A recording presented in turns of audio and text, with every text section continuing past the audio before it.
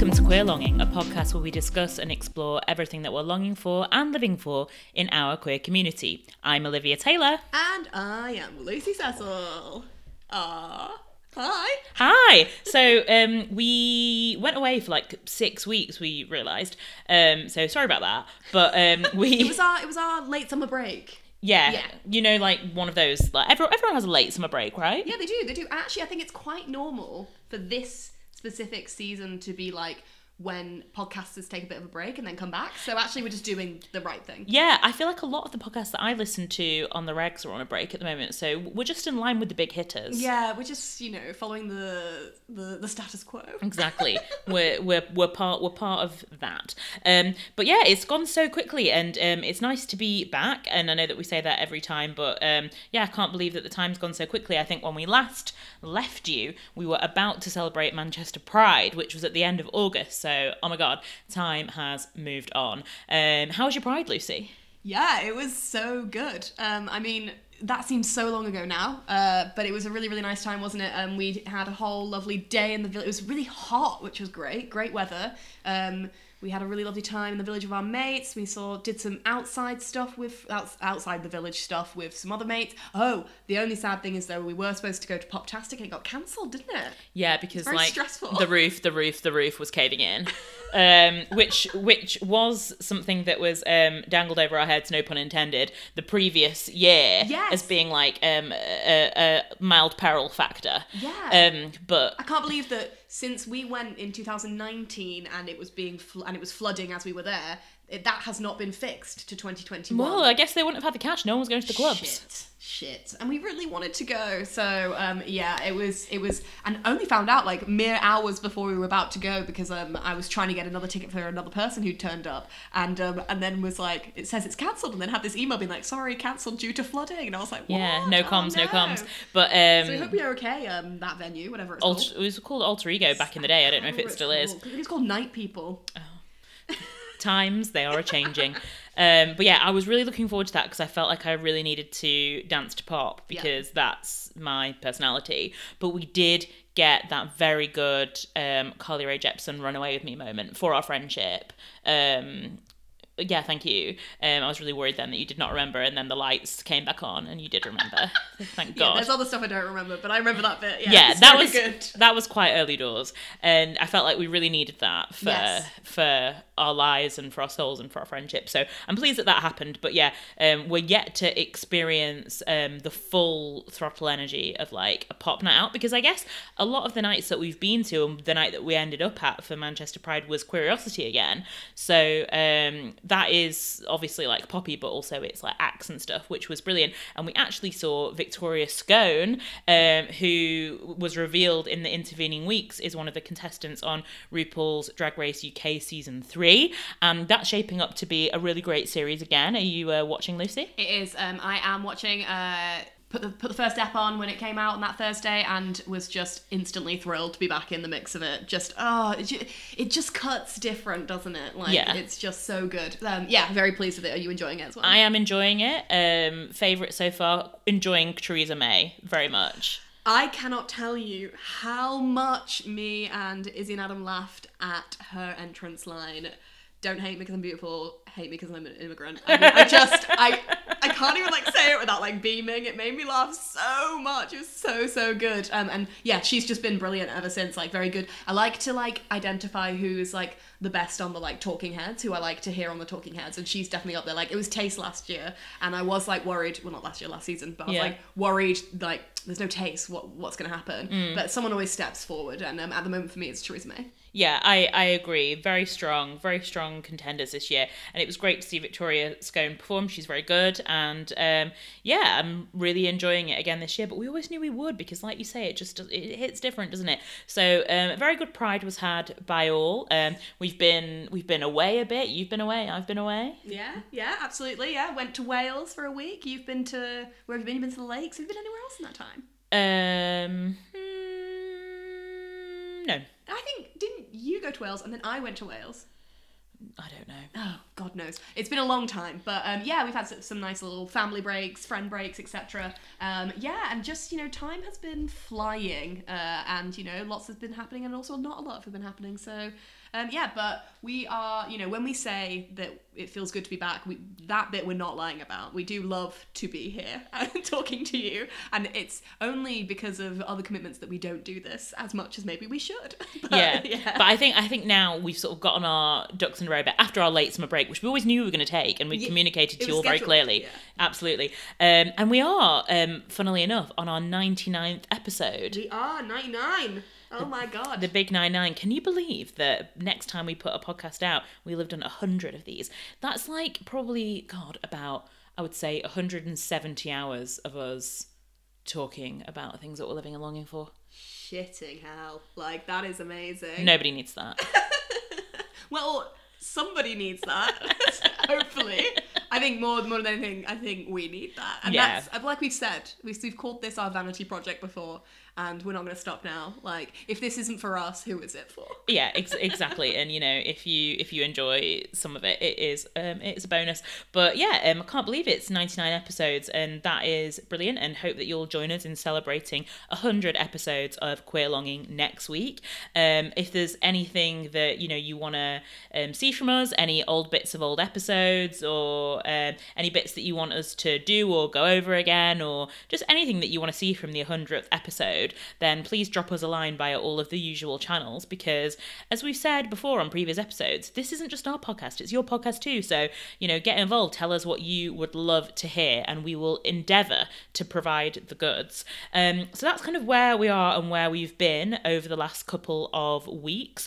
And for the 99th episode, it's going to be just as special as the 100th, because we actually have a special guest joining us this week, don't we, Lucy? We do. We're going to be joined in a little bit by Rhiannon Stiles, who we had a great chat with, speaking about her new book. So we will go to that chat in a bit, but we're so pleased that she came on to talk to us.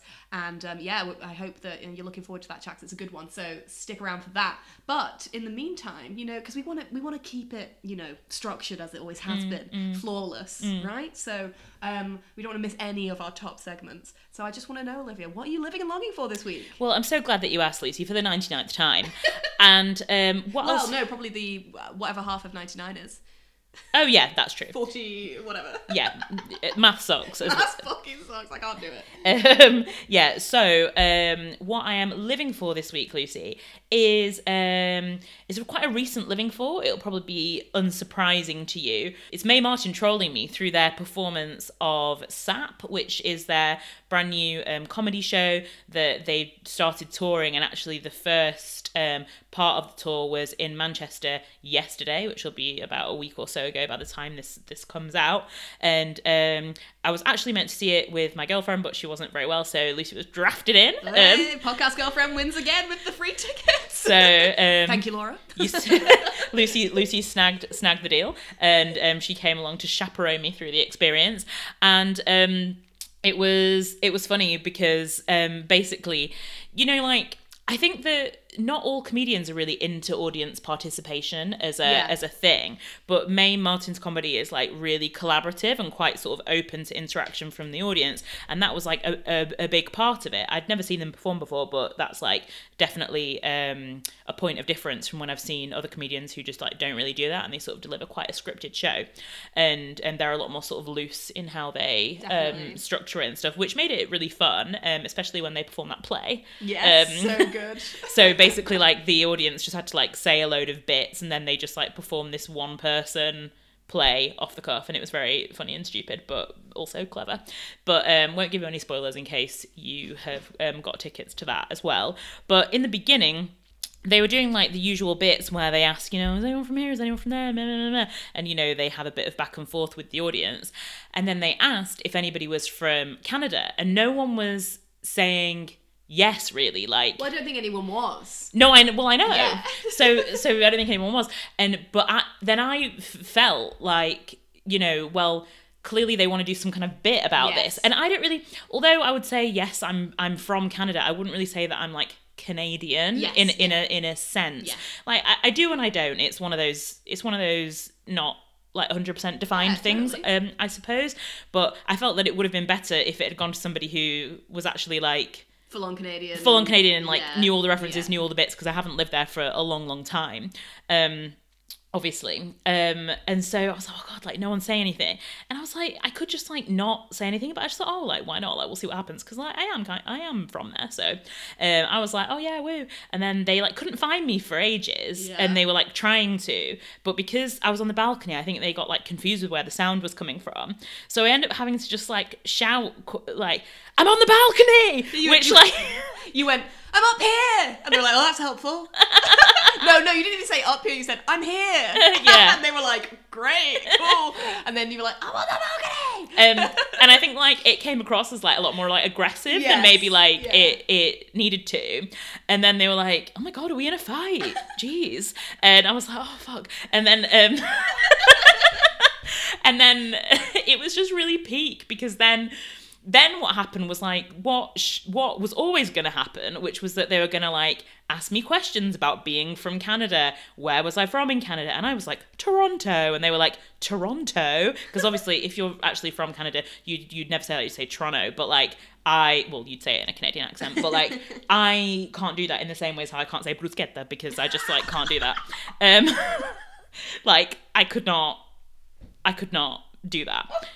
So so it was very hard for me. And then I was like, how am I going to like explain my whole backstory? Like, Yeah, you weren't on a first date with them, so it wasn't like you really could like face-to-face say all the so bits. it was like literally It was a very odd... It was like literally me, Yeah. Mae Martin, 600 people.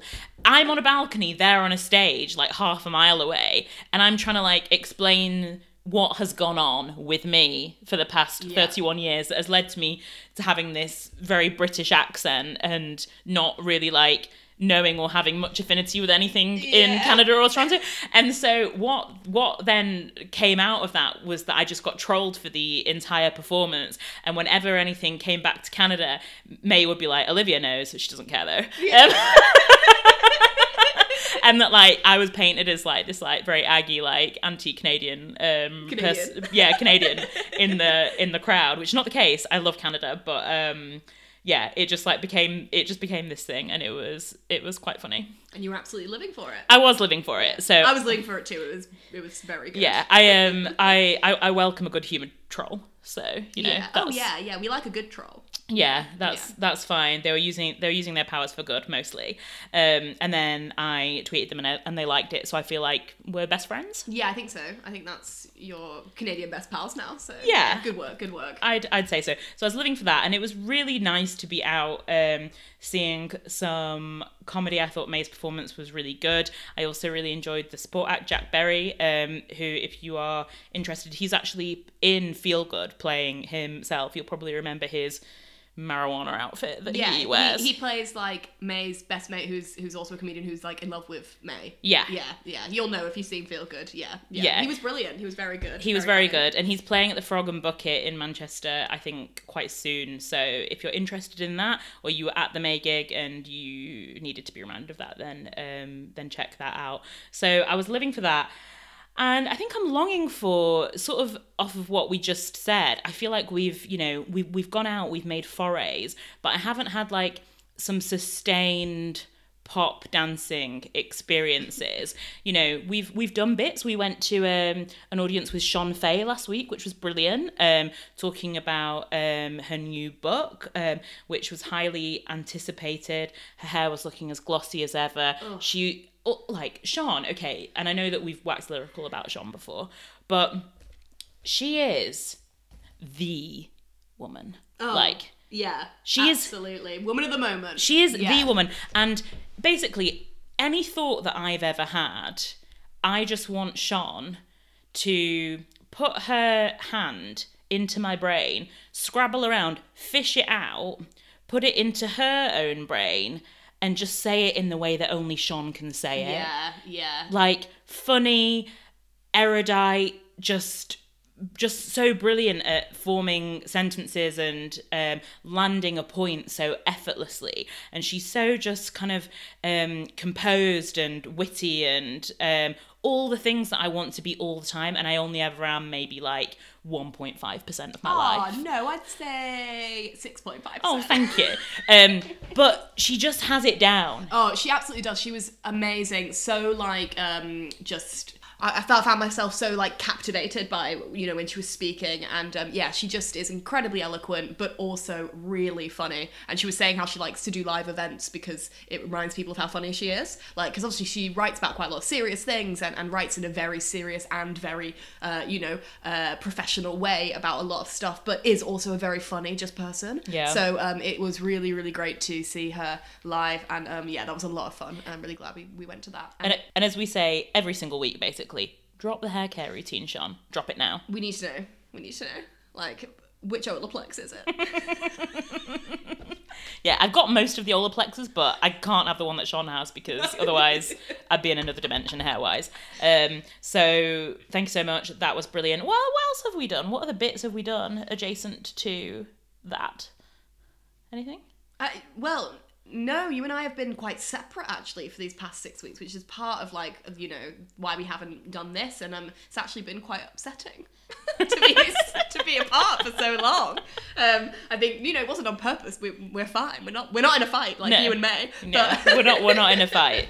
But we actually haven't done that many bits together because we've just been so busy, and I went on a family holiday and blah blah and stuff. So. We did Pride, and then we did Sean, and now here we are. And yeah, what you're longing for, I believe, is what I'm longing for, which is, like you said, we are due, and we are overdue, a proper pop night out, especially because we had the one cancelled at Pride.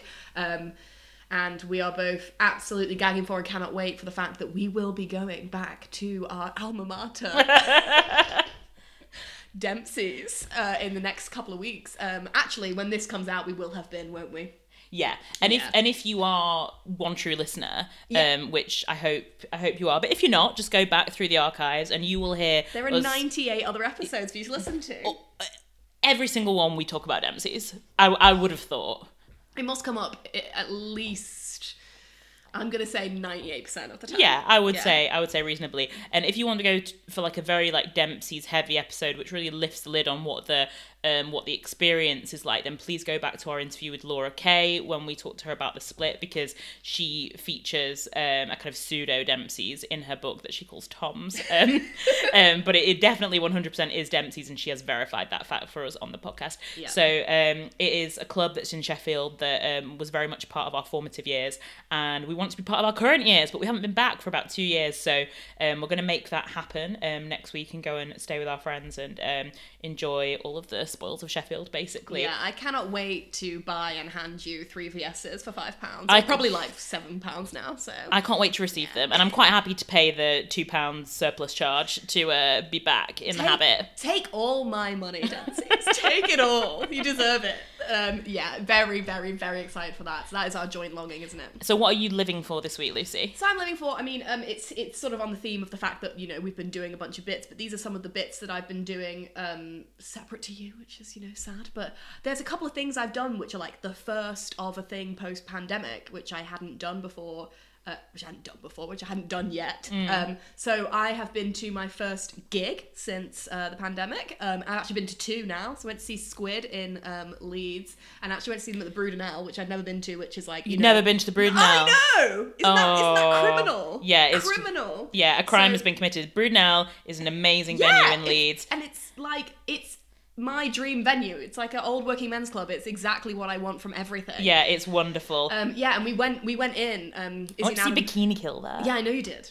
Izzy and Adam had bought me these tickets to see Squid for my birthday, and then we were like, oh yeah, looking forward to it, and we went. And I walked in, I was like, excuse me? I was like, this is ridiculous. I haven't been here before. Like, it's so me. And we were having a pint before the gig, and we were like, Adam was like, I hope they're in like the old room, because there's an old room and like a new room. And then I was like, oh shit, that they're not. They're in the second. They're in the like the other room, because like they had like 2 posters for who was on in which. And I was like, oh, in the old room is some band called Tom Jones.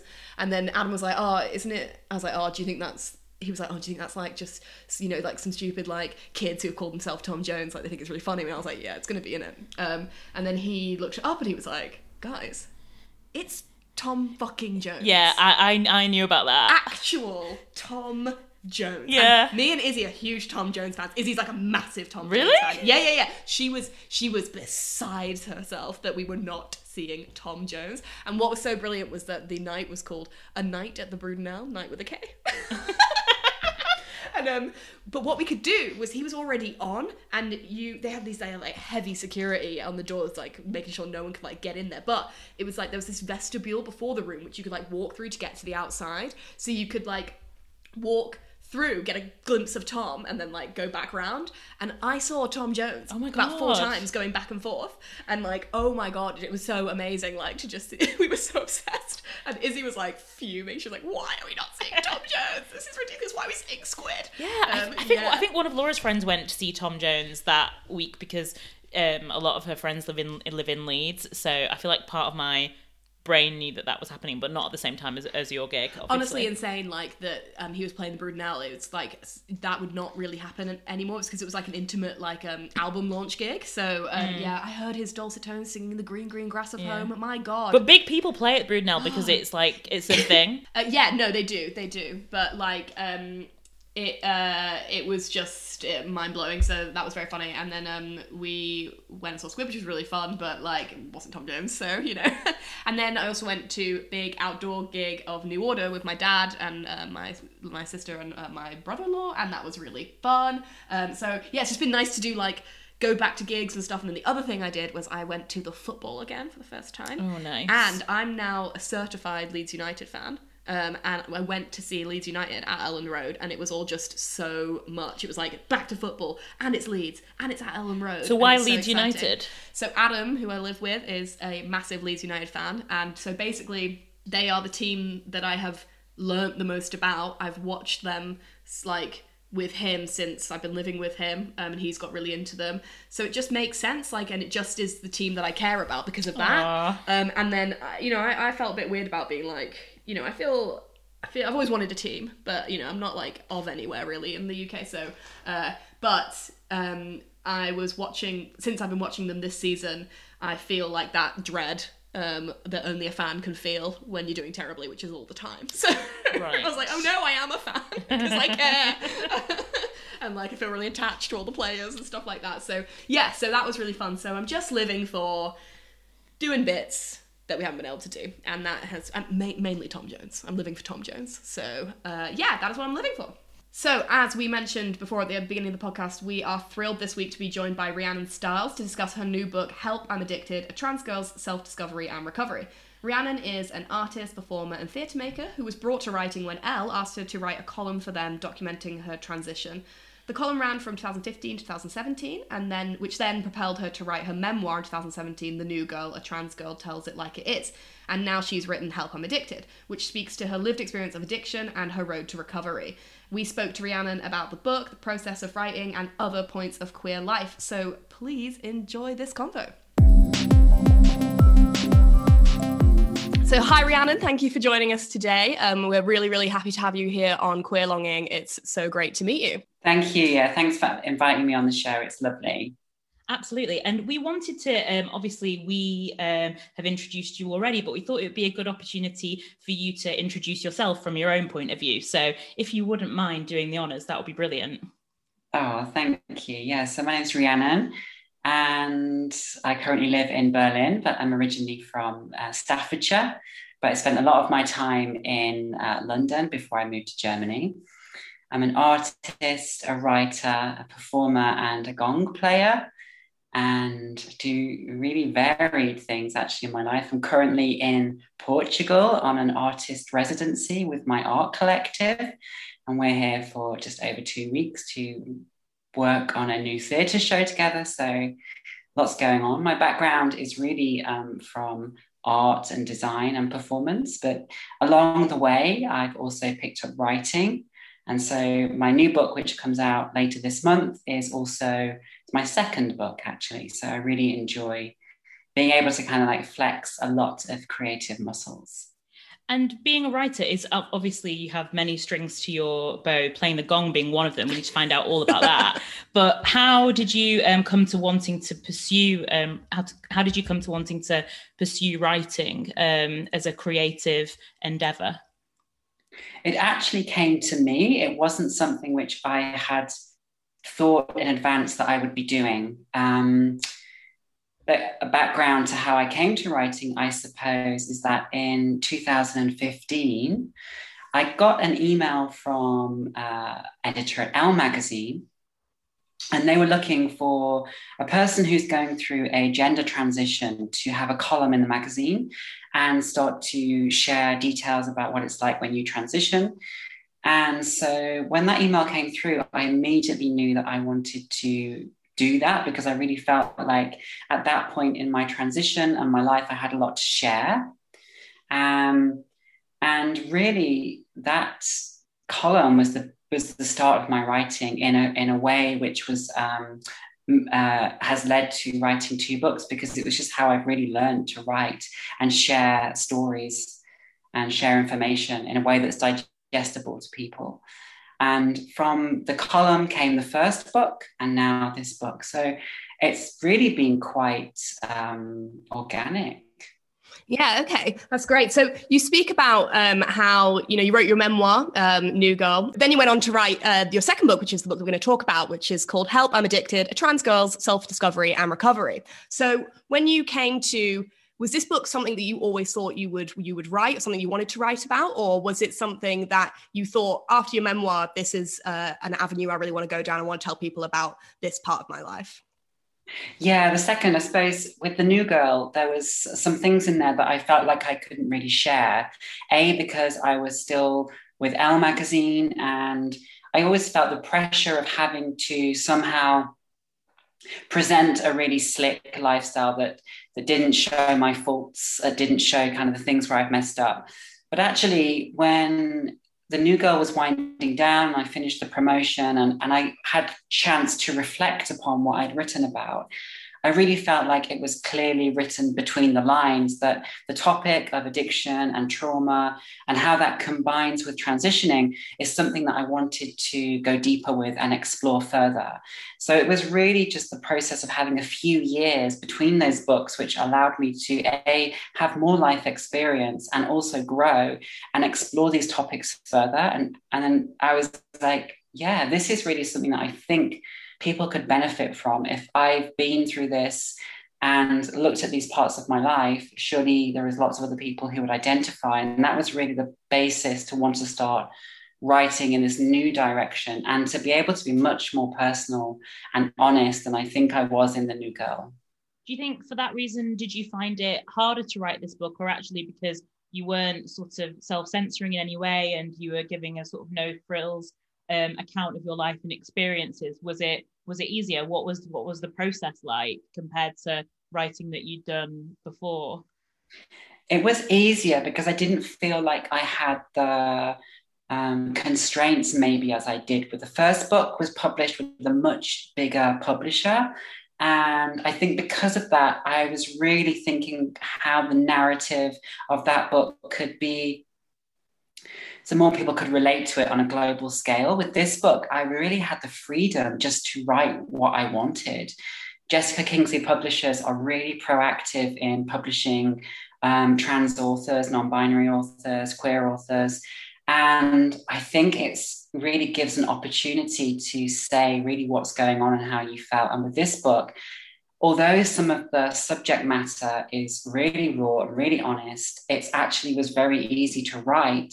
And because of that, I found a lot of lightness. The subject matter is quite heavy because it deals with trauma and abuse and addiction, but there is a lot of lightness in there also. And I really tried to have a balance where I could also think about these situations and experiences, but bring some humor into it if there could be humor, or really share it in a way which didn't feel like it was such kind of reflective and dark, where I think more people could kind of pick up on something to give hope, essentially.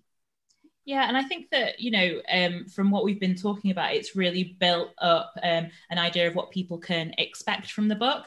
But to take it that one step further, you've kindly offered to read us an extract from your book. So we wondered if you wouldn't mind doing that for us. Yeah, sure. That's very nice. So I'm going to read the few pages from the opening, and the title is called Wobble. 12th of April, 2020. I'm a firm believer in a morning routine. Daily practices help maintain my mental well-being and positivity, a tool I've learned since being in recovery. Today, however, things didn't quite go to plan. For reasons unknown to me, I skipped my morning meditation and prayer, preferring to down 2 cups of coffee to give me the jolt I needed to start my day. I'd also wasted an hour or two by faffing around the house. To clarify, by faffing, I mean doing things that don't aid serotonin production, manically cleaning, scrolling Instagram, and overanalyzing the color of my hair in the bathroom mirror, probably as a result of spending an hour absorbed in my social media. Over breakfast, my boyfriend and I had decided that we'd take a bike ride together and pass through a new route we discovered the week prior that we'd both enjoyed. With it being Easter Sunday and predicted to be the hottest day of the year so far, my thoughts quickly turned to what I was going to wear. I wanted to look fun and colourful. I wanted my outfit to stand out. I own an odd selection of clothes, and I thought I had clothes for all types of occasions and activities. But unfortunately, on this day, I couldn't find the right outfit for a bike ride in 26-degree heat on Easter Sunday. At this point, I feel you need a brief lowdown of my consumer habits. I buy what I want, not what I need. I will feverishly overspend 1 month and then not think about shopping the next. I can lose hours in vintage stores or markets, particularly if I'm abroad. If I have set my mind on something, I will track it down no matter what. When I'm in a purchasing frenzy, I won't pause and consider my choices.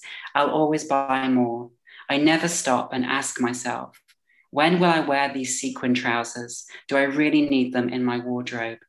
Instead, I declare to myself something along the lines of, I will wear that when I get invited to an award show on the telly. Occasionally, I will buy a really inappropriate garment just so I can appreciate looking at it every day in my bedroom. Given the choice, I'll always lean towards flamboyant theatrical outfits, caftans, flares, catsuits, capes, feathers, and sequins. And herein lies the problem when it comes to deciding what I'm going to wear for a bike ride that involves dirt, sweat, and picnics. I ask myself, what am I going to wear? By midday on Easter Sunday, I decided that I couldn't see the contents of my wardrobe clearly enough, but I had a solution. I emptied out all the drawers from underneath my bed and frantically grabbed everything off the clothes rail in big swoops. Then I loosely piled all my clothes together and categorized them by color on top of my bed. This way, I could easily see what I'd amassed and what my choices were for the afternoon's activity. It quickly dawned on me that I wasn't prepared for this. I'd already begun to well up emotionally with the anticipation of having to piece together an outfit that reflected who I was from the textile rainbow strewn across my bed. The important phrase here is who I was. Remember that, because obviously my clothes serve the ultimate purpose of communicating to the world everything about me: gender, class, aspirations, interests, occupation, lifestyle, religious beliefs, music tastes, food choices, and most importantly, beyond anything else, that I'm an individual. That is perfect. Thank you so much. It's such a great excerpt. And like, that's how the book begins. Like you say, that does sort of pinpoint the lightness of how you balanced the book. So, there's a bit of humor in there. I definitely understand the thing about wanting your clothes to represent you and struggling with that definitely on a daily basis. So I wanted to say that obviously the book deals with a lot of with your addictions of various forms that you went through and your life experiences, and then of course your recovery process and how you found the 12-step program, etc. And I was just wondering whether you could speak a little bit to whether or not the book itself, I mean, I assume it probably was and is part of your recovery process, and whether in that you've felt that writing the book was cathartic, or was it very painful for you to have to relive a lot of these, mental states, etc., that you've been in? And yeah, how was it as a process in terms of for your recovery?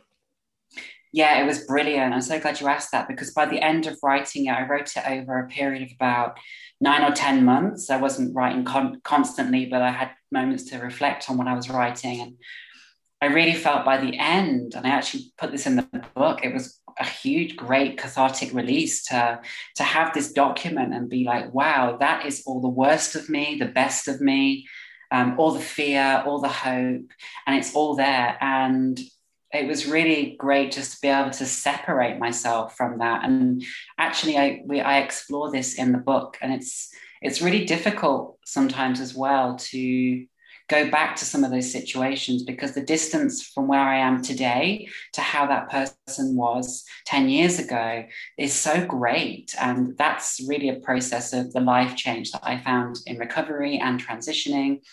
But it also gave me a perspective on things which I hadn't really, I think, considered so much. And one of the things I talk about is Section 28, and how I think a whole generation of queer kids grew up within the whole Section 28 period, and how that has really affected my life. And I think a lot of other queer people identify with that also. So it also was a way of me going, okay, like, this is not my fault.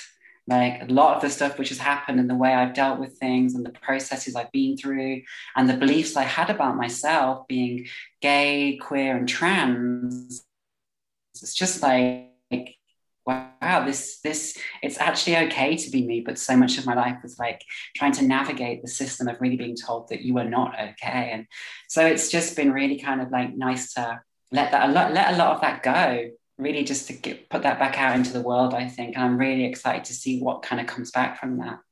Yeah, we actually had a really similar conversation between the two of us as we were reading the book, and we were talking about how, I think, assuming that we're all sort of relatively the same age, and we all grew up around the time of Section 28, as you just said, and its aftermath. So being queer was obviously still very much a kind of taboo subject. And we wondered if you could talk a little bit about how you see the future for queer youth. And are you hopeful that things have changed and will continue to change for the better? Yeah, I think things always continue to change. And that's the beauty of life, is that nothing stays the same. And I've really also had to embrace that in my own life many times.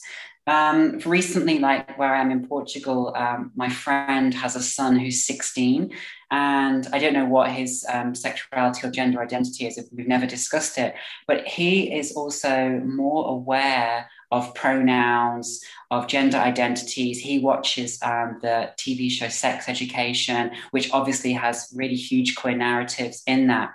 So I generally think that, like, what I hope what we do find is more allyship and less kind of division. I really hope that in the future, the gender politics and identity politics are important, but I hope they don't become something which divides us further. Yeah, absolutely. Yeah. I think every time I would say that it seems like the people who are trying to be divisive are not really the youth, and therefore, hopefully, as the youth grow older, it will be more of a nicer place for everybody. And I do think every time I speak to any LGBTQ plus youth, I feel very hopeful for like how the future will be. And I think that they're getting it right, thank God. So I wanted to talk about, so in your book, there is obviously your story, and then also within each of your chapters where you speak about different elements of your addiction and then recovery, you have included lots of stories from other people in the community who have gone through similar experiences, and it makes for a really great sort of community feel to the book, and which I assume is sort of to align with the fact that in order to go through your recovery, you did find this community which helped you through that. So I was wondering what brought you to the idea of using other people's stories, and how did you go about finding so many people who were willing to share their tales? Yeah, I'm so grateful and blessed that those 8 people were willing and felt safe enough to share their stories. I think when I went into recovery in 2012, that was when I went to my first Alcoholics Anonymous meeting. And there was very little representation of trans identities in those meetings. And it was a long time before I saw somebody who also identified as a transgender woman. Of course, they might have been there and I didn't know that, but it was a long time before I really felt heard and seen in those meetings. And if I wasn't going to a specialist LGBTQI plus meeting, it was even more rare. And so I wanted this book to also reflect the fact that there is lots of trans people who've accessed 12-step recovery groups. And actually, like, that community is thriving all around the world. And particularly if you don't live in a big city, because I started my recovery when I lived in London. If you don't live in a big city, I think it's also harder to access 12-step LGBTQ plus meetings. Of course, now we have Zoom since the pandemic, so it is easier. But without that kind of access, I really wanted the book to reflect the fact that there was more voices than just mine in recovery. And all the people I interviewed, maybe all but 2, I already had a relationship with because of, I don't know, because of recovery or because of some of career choices or whatever. So I knew that they were already in recovery, and I asked them and invited them to be a part of the project. And I'm really happy that they said yes. And then I interviewed them via Zoom, because we were all around the world. I interviewed them via Zoom for a couple of hours, and it was wonderful just to have that connection with them and to transcribe the interview and then write it up into a first-person account, because I'm also aware that just because I've done recovery and I've transitioned, everyone's experience is so unique depending on the intersection of identities or whatever. So it's really important that I felt they were represented in the book, and it wasn't just a kind of a white passing trans woman, that there were also other identities there for people to identify with, so that no one felt alienated. Obviously, as you've just said, we all agree with the power of queer community. But as you know, on this podcast, we sometimes discuss things that we don't agree with. And we wondered if you would tell us what it is that you don't agree with this week, Rhiannon. I don't agree with it. It could be quite controversial because I'm a writer, but I don't agree with hardback books. Oh, interesting. Tell us more. So I get that. I think people are quite divisive on hardback, paperback, not softback. I was going to call it softback. What's that? I think I like a hardback, you know, the way it looks, etc., but maybe not for a reading experience. Is that where you're coming from on this? Please tell us more. Absolutely. I mean, I'm all for a hardback book that sits on a coffee table or on a bookshelf, which is not something that you open frequently, which has been designed really beautifully. And maybe it's a collection of your favorite photographers' photos, for example. But I'm more talking about fiction or non-fiction books that I find it infuriating that you're like, oh my God, this person's releasing this book, and then it comes out in hardback, and then you have to wait like 9 months, a year for it to come out in softback. And you're like, oh, I don't want to buy the hardback because A, I don't want to carry it around. B, it's heavier. And I think there is a place for it with special books. But generally, the books that I buy, I want to be able to like transport them easily, take it out wherever I want to, not feel like it's this thing that has to be treated with much more care. And I feel like it just inhibits the reading process for me somehow. That's my argument. Yeah, no, I do totally get that. I think I can't wait long enough for some books that I just have to get the hardback, and then I'll always take like the dust cover off and be like, oh. Like be annoyed about like, and then like lose it and be like, oh, where's it gone? And then I agree, doesn't make for a good. My favorite kind of book is one that, you know, like flops open really satisfyingly, and like you can turn the pages really softly. You want that good flop? Yeah, I want that good flop. But, yeah, how do you feel about hardback books, Olivia? No, I totally get what you mean. I mean, there's something quite exciting, like you say, about getting a a special hardback book that's a sort of coffee table book or something that you think that you're going to keep. But I agree with you. Books are supposed to be enjoyed and shared and shoved in a rucksack, and you can't do that as well with a hardback. So yes. I can agree with that. I used to work with somebody who we would share some books, but he used to read books like, obviously this is an audio format, not great, but like literally just prizing the pages open because he didn't want any dents or cracks in the spine or anything. And I was like, I'm sorry, mate, like I just can't share books with you anymore because like that's not how I read a book. I like shove it about, like just to share. That is exactly what I was like as a child because I had some problems. That does not surprise me at all. But I am a Capricorn, so it stands to reason. But I think I've done some personal growth, and now I can see the benefits of cracking open that paperback with reckless abandon and sharing your books around. Well, I'm pleased because we share books all the time. So. We do, but what I will say about sharing books, and I don't know what you think about this, Rhiannon, is when I loan out books, I do expect them back.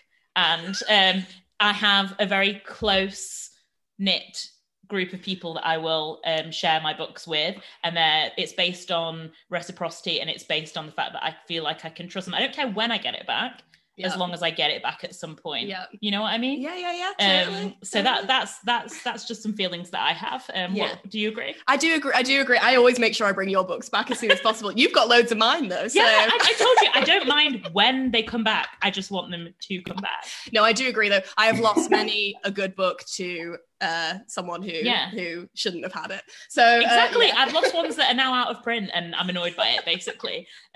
So that's just things that you know about me. But what do you think, Rhiannon? Are you a generous book loaner?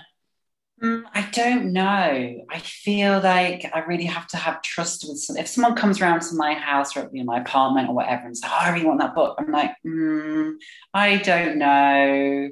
Like if I've read it, I'd be more inclined to. If I haven't read it yet, no way. Yeah. Like, no way. No way. Yeah. No way. That's like you'd never lend anybody like a top unless you'd want it first. Like that's just the rules.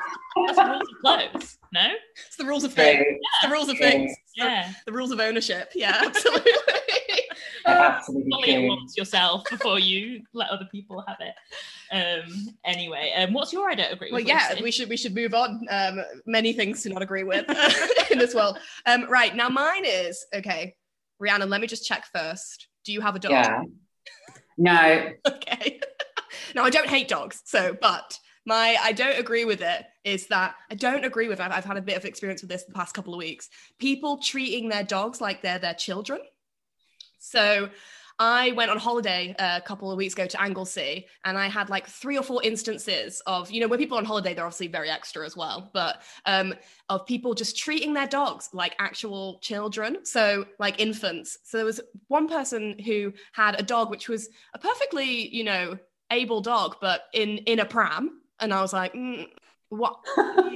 Do we need to do that? But fine, maybe there's a reason, I can kind of get on board with that. And then the very same night we went to a restaurant, which was like quite a nice restaurant, all was like very nice, like dimly lit by the like sand dunes. I was like, oh, this is very nice. And I like turned around, and at a table was a man sat cradling his dog like a child and like essentially snogging it. And I was like, giving it little like kisses. And I was like, can we not? Locked in a tender embrace. In a tender embrace with this puppy. It wasn't even a puppy, it was like a really old dog. But anyway, I like dogs, but I like them the correct amount, as we like to say. And the correct amount is not pretending it's a baby and being like, oh, I love you so much, and like you're my prodigy when you're not. So that is what I don't agree with this week. I think there are lines that should be drawn with dogs, and that's my line. What do you think? No, I agree with that. And I'm actually going to piggyback on your I don't agree with it. I had another one, but I'm going to sack it off for another week because it made me think of something that is to do with dogs that I don't agree with, which is more to do with dog owners when they project their own issues about you not being as into their dog onto you. So like, So I'll give you an example. Yes, please. I was in a park not that long ago, and this happens all the time with monotonous regularity. I'm in a park, and there's quite like I'm not an animal person. Everybody knows this, but when dogs just like bound up to me and they're quite big and scary looking, I won't like scream or be, you know, visibly distressed by it, but I'm gonna sort of move myself away. And then I'm moving myself away, and the dog's just chasing after me. It's leaping up at me, and I don't know this dog. Like, I don't know who this dog is. Never met this dog before in my life. Yeah, you know, I don't expect this from people like in a bar. Why would I expect it from your dog? So the dog's doing this. It's jumping all over me. I don't know the dog, and then I'm just sort of like this and trying to like push it away. And then the owners, and this happens all the time, come up to me, bring the dog away, and go, "Oh, come on, Jasper, she doesn't like you." Right. Yes, it's your problem. Yeah. It's got nothing to do with the dog jumping up in your face. She doesn't like you. And it's like, excuse me, how would you presume to know anything about me? And number two, like, you don't, that's not the way around that it should be. That's not the way around that it should be. And you should not be doing that. And I don't agree with it. Yeah, no. Don't be putting that onto me. I totally agree. I think dog owners have a lot to answer for, basically. Yeah. Who knew we were this annoyed about dogs and their owners this week? But it's gone. What are your feelings on dogs, Rhiannon? Do you agree with us not agreeing with it? I think there's a link between both of those. And I agree with both what you've said. It's like, I think a lot of people who shouldn't own dogs. And therein lies the problem, that a lot of these people can't discipline themselves, and they absolutely cannot discipline their dogs. And I do feel a bit weird when I see my friends with their dogs and they are like letting the dogs like kiss their mouths and stuff. I don't like it. And my grandma, she used to let the dog drink out of her teacup, and it was just too much. I just found it so bad. I'm not a fan of. My idea of a dog is like, my dream idea of a dog is that I live in a nice house that has an outside space and the dog lives outside. Totally, yeah. That's what a doghouse is for. Yeah. Oh dear. Okay, well, yes, we have to stop before we go too far. Glad we're all on the same page there. But going on from the trauma of dogs and their owners doing things that we don't agree with, taking it down to a more relaxed state of mind, we wanted to talk to you about daily meditation, yoga, prayer. These are all things that come up in your book, and things that clearly have become part of your practice through recovery and have helped to inform that process. And it's something that you said that you take on each day, and then if you kind of miss it, that can have a real impact on how your day goes and how it is how you're feeling. And I think, we were talking about how we've tried to do meditation before, but we've struggled with focusing when we're trying to do that. And we were wondering if you had any particular tips on how people who are new to that might try and get into it, and if you can tell us a bit more about how meditation for you has been a powerful tool as part of recovery. Yeah, I mean, I just cannot live without meditation now. And I talk about that in the book, saying, you can try and live with me if I don't meditate, but I'll be an absolute nightmare, because it's just so part of my daily life. And it's something that is a suggestion in 12-step recovery, is to practice meditation, but that doesn't mean that you have to do it. And not everyone does do it who is in recovery. But I also, when I went into recovery, I also moved into a shared house. And there was a person in that shared house who went to the local Buddhist center. And she really inspired me, because she just seemed to have,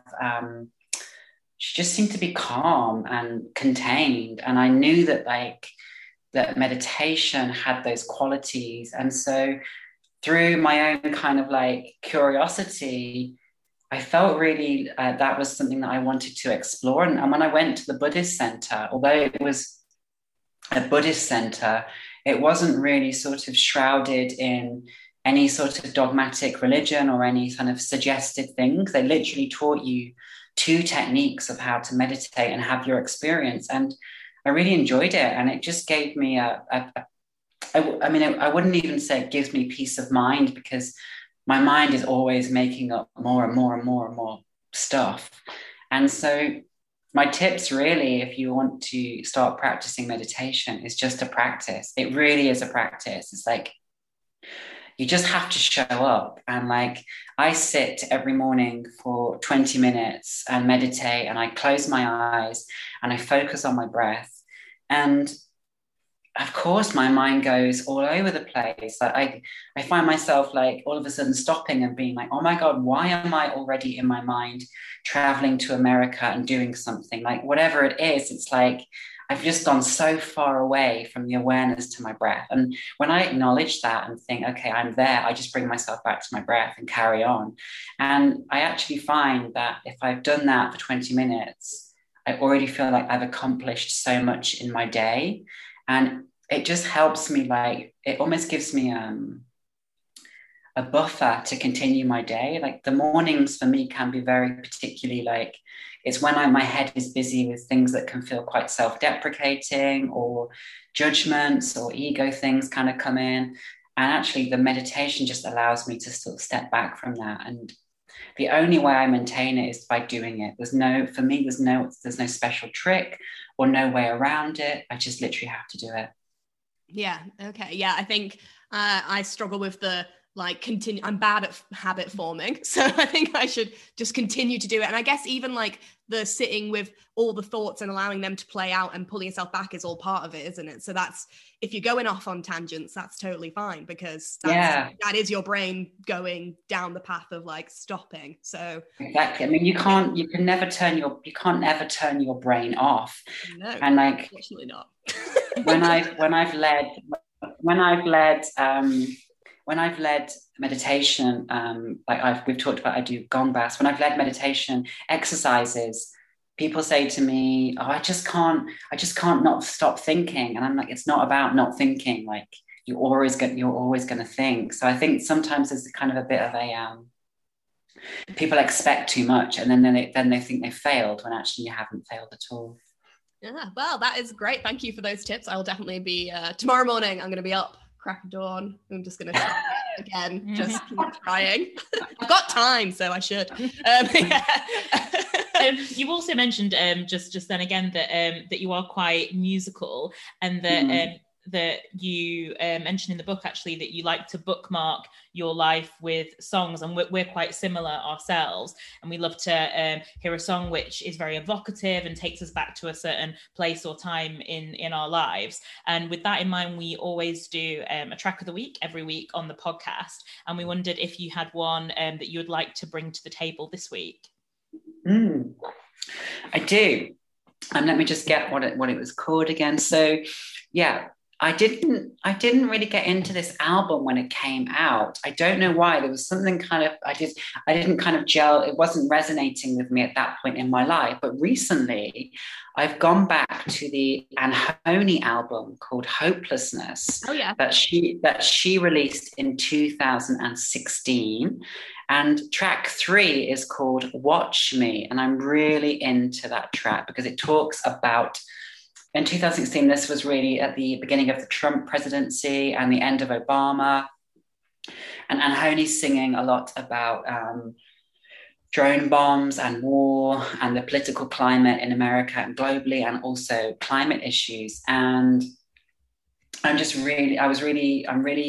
nice now kind of having some space away from that album, but also realizing that not a lot has changed. And Anhoney is really singing about really key things which we're witnessing at the moment to do with algorithms and how social media is watching and listening to everything we do. So I'm really kind of enjoying that album and that track particularly at the moment. Yeah, that's a great one. That's a really good. We will add that to our playlist. It's what we have on Spotify, which is the Queer Longing Track of the Week playlist. And we love to have guest spots in there as well. So you may have seen me just get slightly distracted during that bit when you were speaking then, just because I've noticed that Olivia's Track of the Week is the same as mine. Have you? I was wondering why you're laughing. I was like, rude. Do you think I'm basic? I just love it. I love it when this happens. And it happens quite often. So, I mean, Olivia, please introduce our track of the week. Okay, our collective track of the week as podcast girlfriends. which is Meet Me at Our Spot, which was by Willow and Tyler Cole from a project called The Anxiety, and that was an album that came out, I think, a couple of months ago, maybe a month ago. And I love Willow. I love her voice, and I was trying to think of how I was feeling when I listened to it, and it's like, this sounds so cringe, but I can't think of any other way to describe it. Basically, her voice just like gives me a stomach ache. Like, her voice is just so, it just makes my like face melt off. She's just so. I get that. She has such a deep, rich, amazing voice, especially for someone so young. And I and the lyrics, I think, really speak to this this idea of eternal youth. And when you're in a certain space and time in your sort of younger life, when you sort of put the ideas of kind of growing up and notions of sorting yourself out to the future. And, you know, some of the lyrics are, when I'm older, I'll be so much stronger, I'll stay up for longer, you know, I'll sort it out, but for now, let's just be together and sort of ride this gravy train that we're on now for the moment. And and I love a duet experience. Yes, so same. I appreciate that song very much. I listen to it a lot. What do you think of our same track? Yeah, well, I only heard it earlier this week because I saw they did like a live performance of it. Which when they're outside. Yeah, which is just like even better than the recorded track, which does happen sometimes. Willow's voice just insane. And I just loved that they were called The Anxiety, because I think like it's very like that project and them all very like of the internet, if you know what I mean, of the internet age. Well, it's a big TikTok song, unsurprisingly. Well, of course.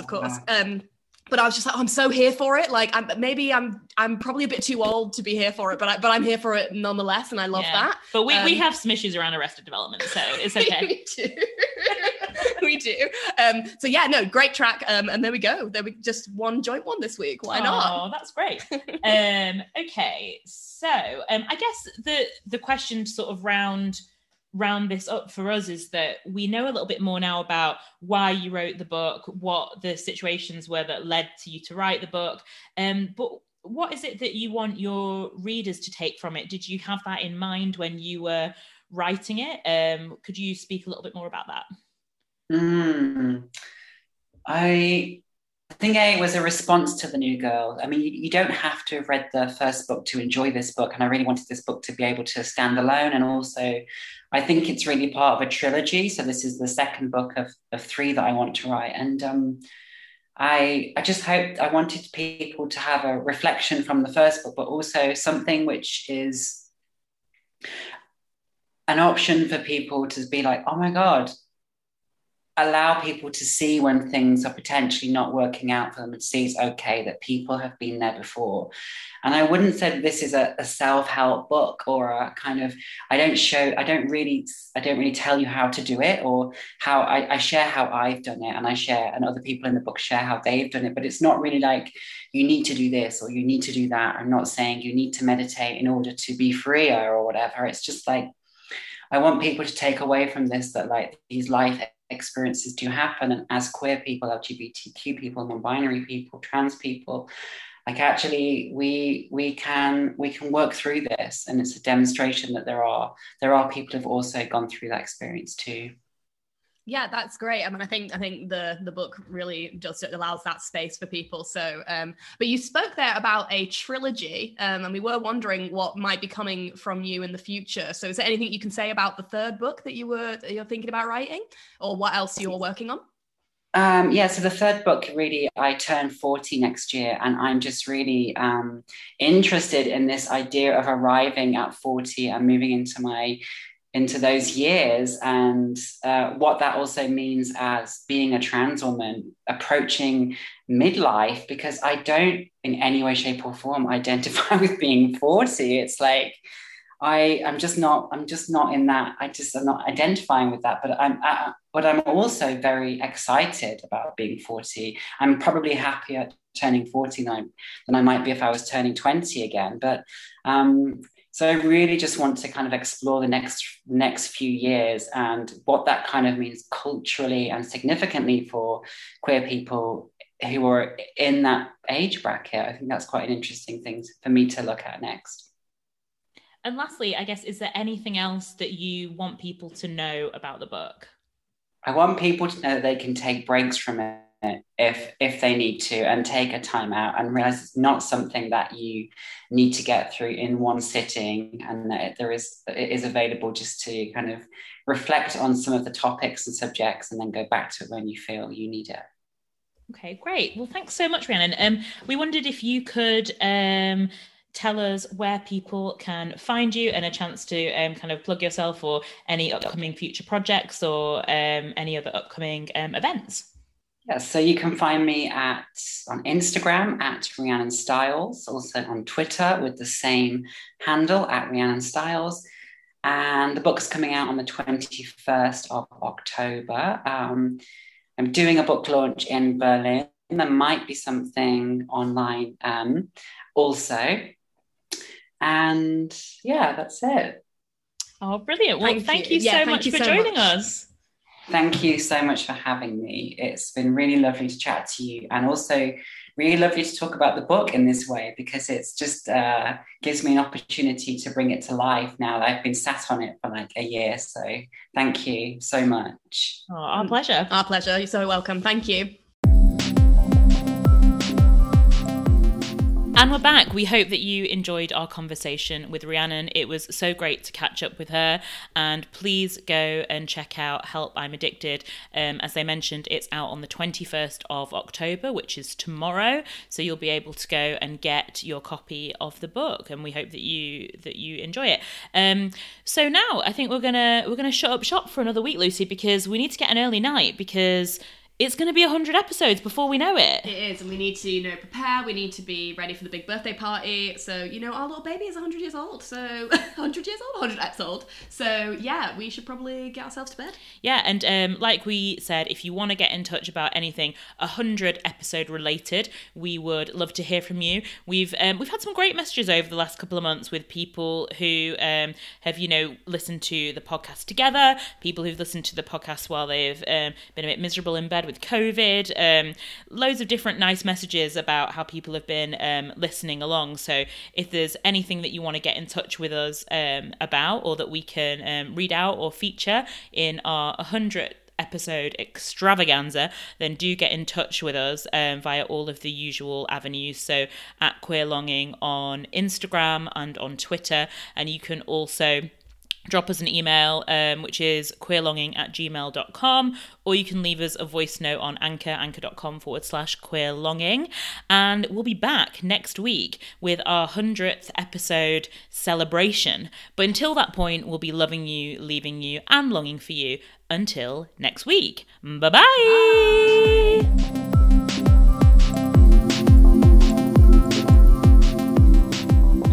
You're never not surprised by that? It's just because it never used to do it, so I never expecting it. Well, I mean, I should be expecting it by now, but I'm not yet.